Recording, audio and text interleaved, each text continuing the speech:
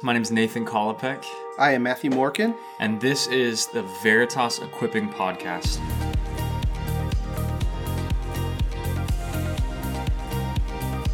Our goal is, especially during this time, to equip you to live out your faith and love Jesus well. All right, guys, we're picking up our conversation on Thanksgiving, not just the holiday, but kind of using even the holiday as a launch pad to talk about Thanksgiving for us as believers. And Matthew, I'm going to just ask you some questions about Thanksgiving in your own life, and especially a passage that you kind of brought to our attention today.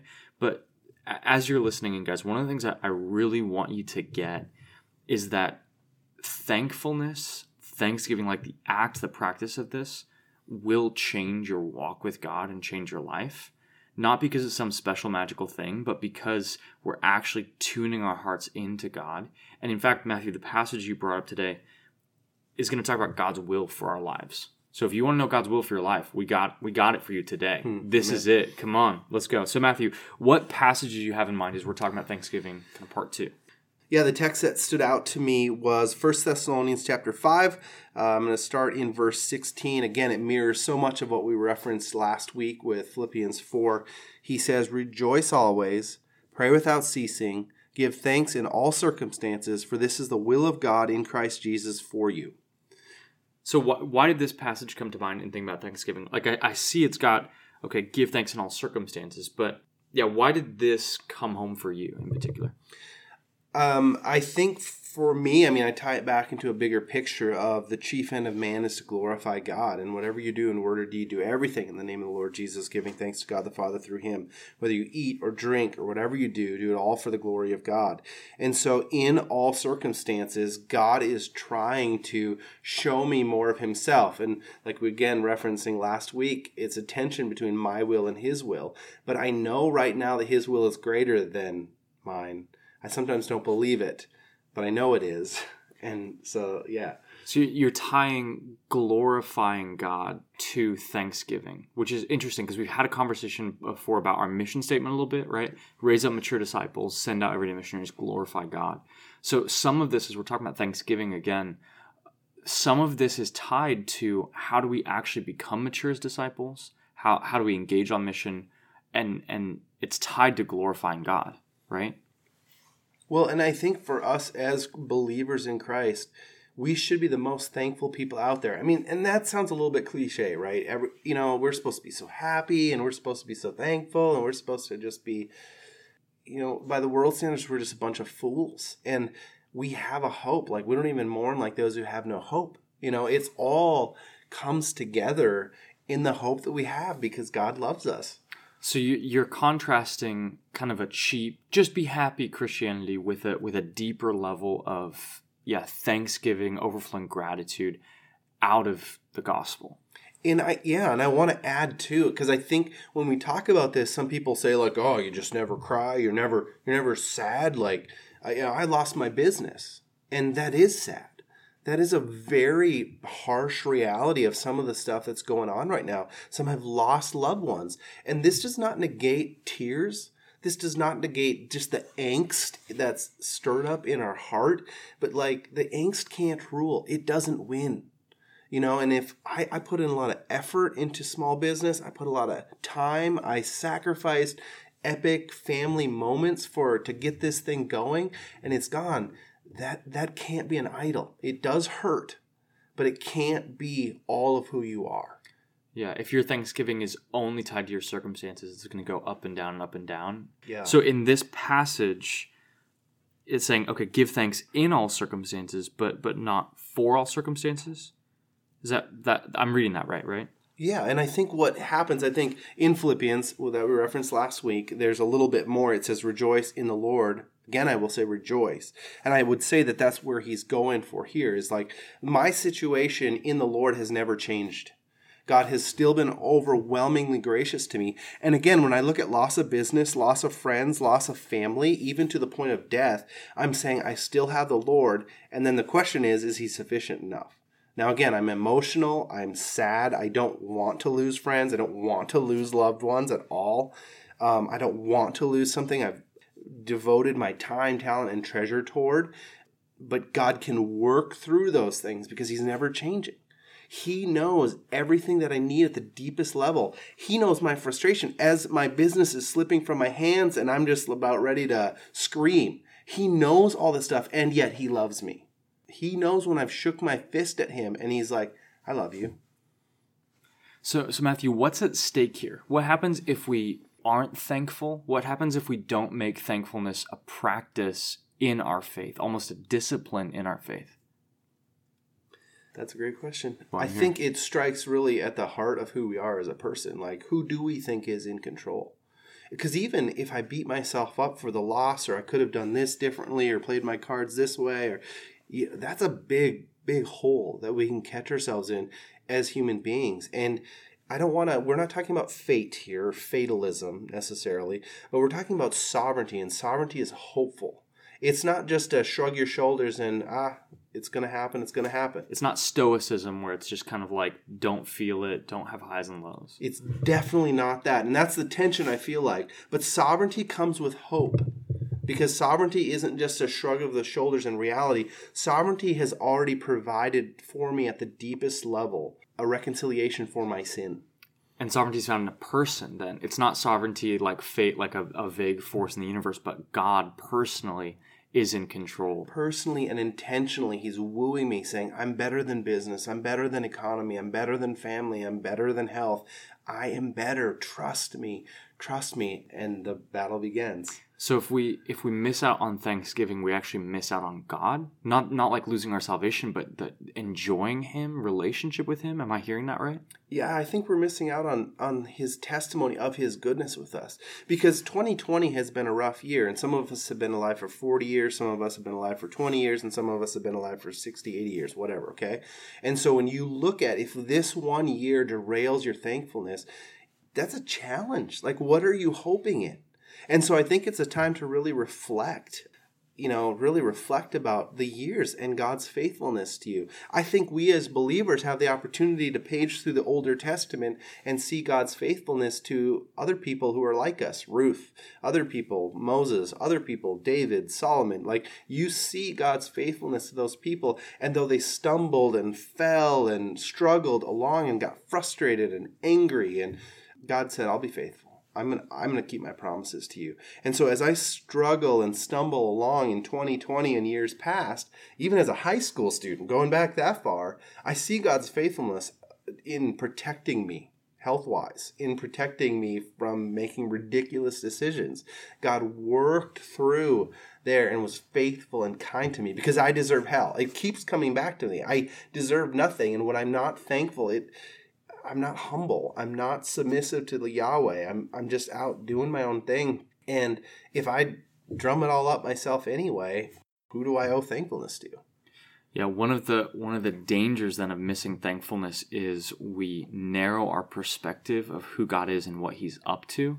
Again, in 1 Thessalonians 5:18 it says, "Give thanks in all circumstances, for this is the will of God in Christ Jesus for you."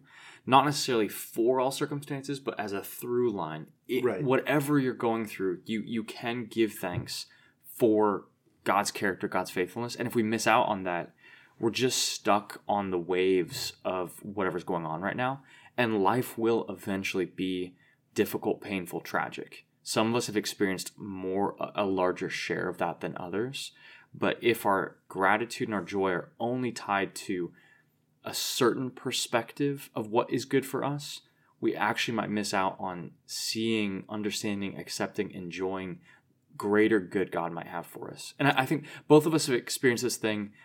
I don't want this to be a cliche, but many Christians have gone to another country, seen believers somewhere else with less comfort, with less security, with less whatever than us, and seen a greater level of gratitude because they're less tempted to give thanks for the particular situation they're in.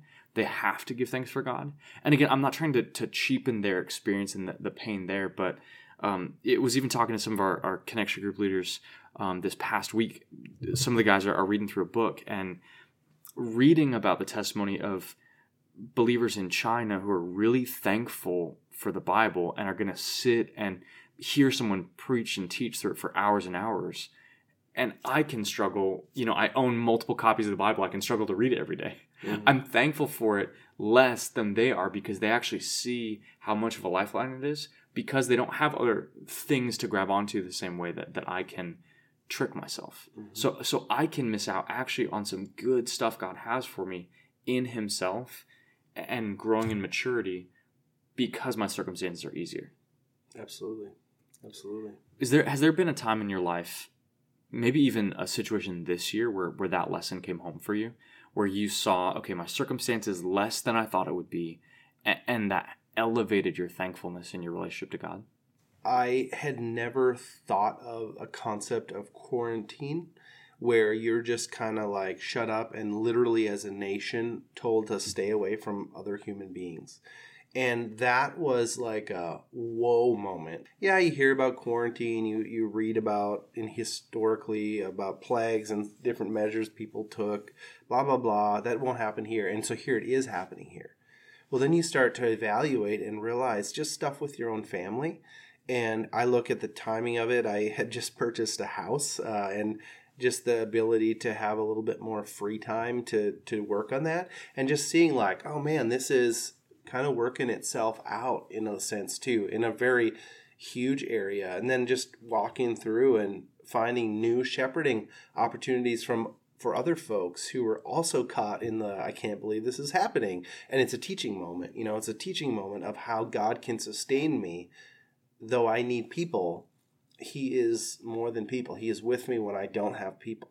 And I think it was a challenge too to, reinvigorate my own relationship with my wife and have deeper and more conversations when we get caught in the busyness and all, because we weren't busy anymore, And so that was really a learning time for me. How about you? Like, what was something that stands out, whether it be this year or over the last couple years, that just increased and fueled your thankfulness?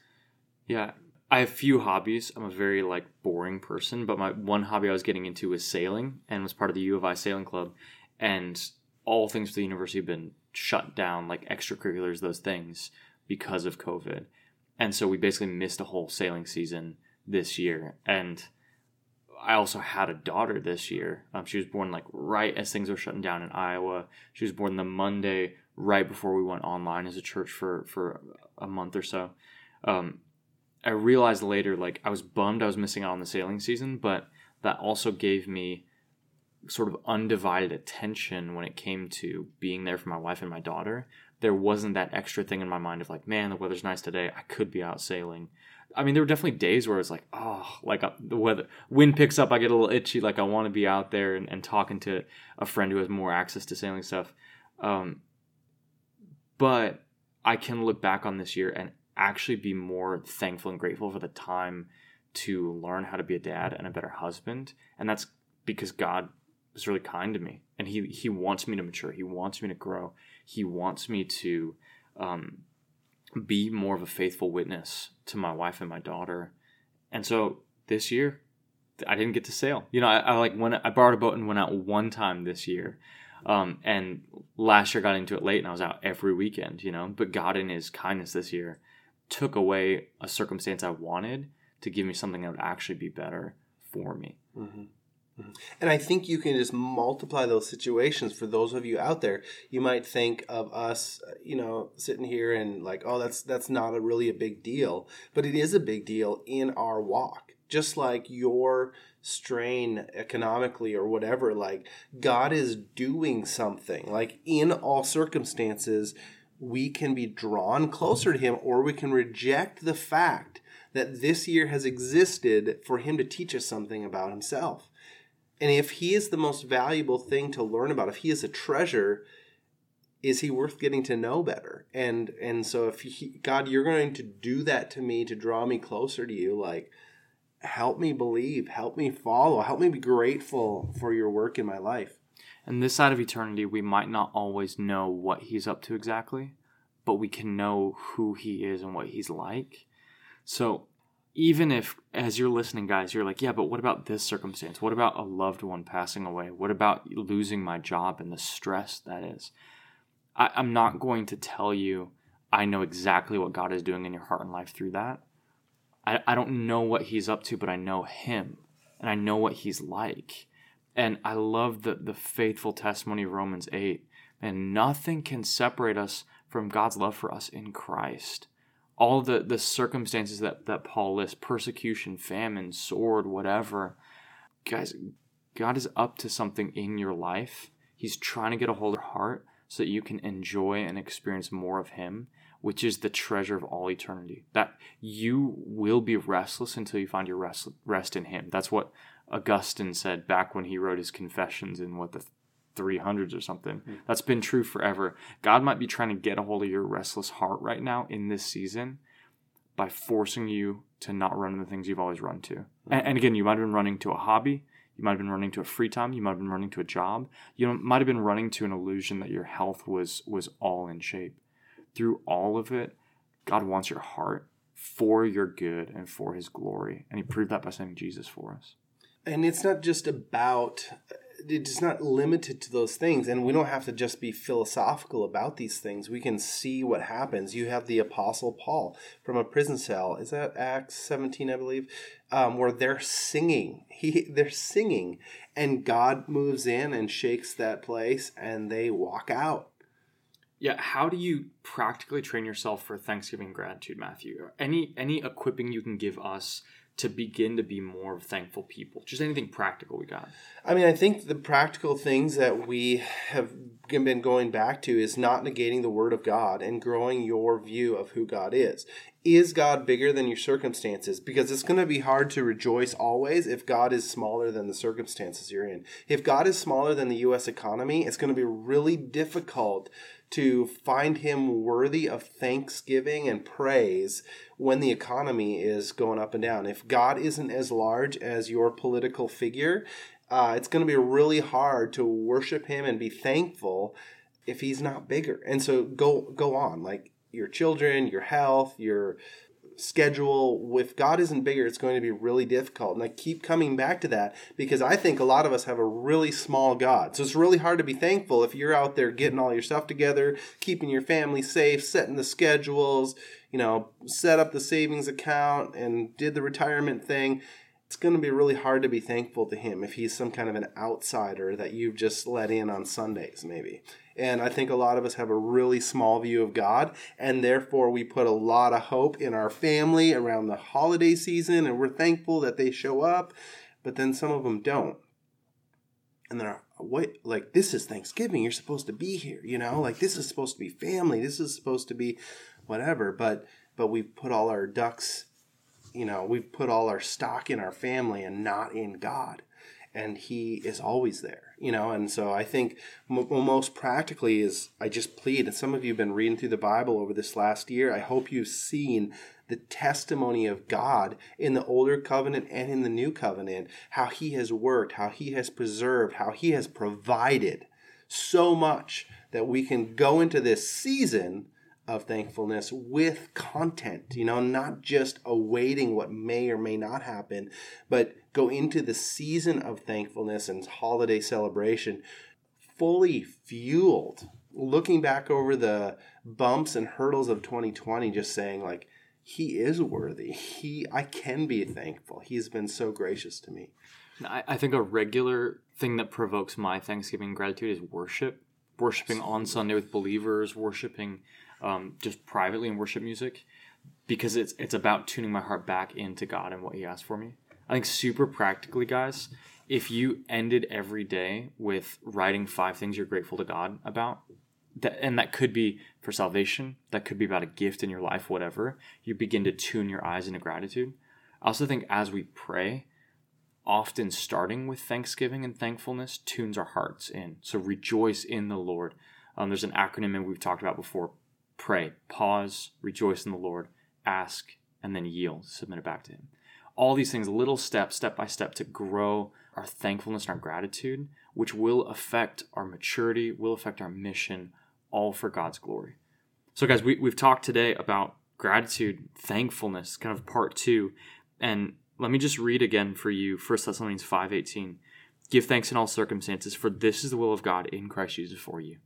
God's will for us as a people is thankfulness as a response to who He is. Matthew, I'm thankful for you. Man, I'm thankful for your work on this podcast, and thank you that we got to have this conversation together today. Amen. So grateful for you.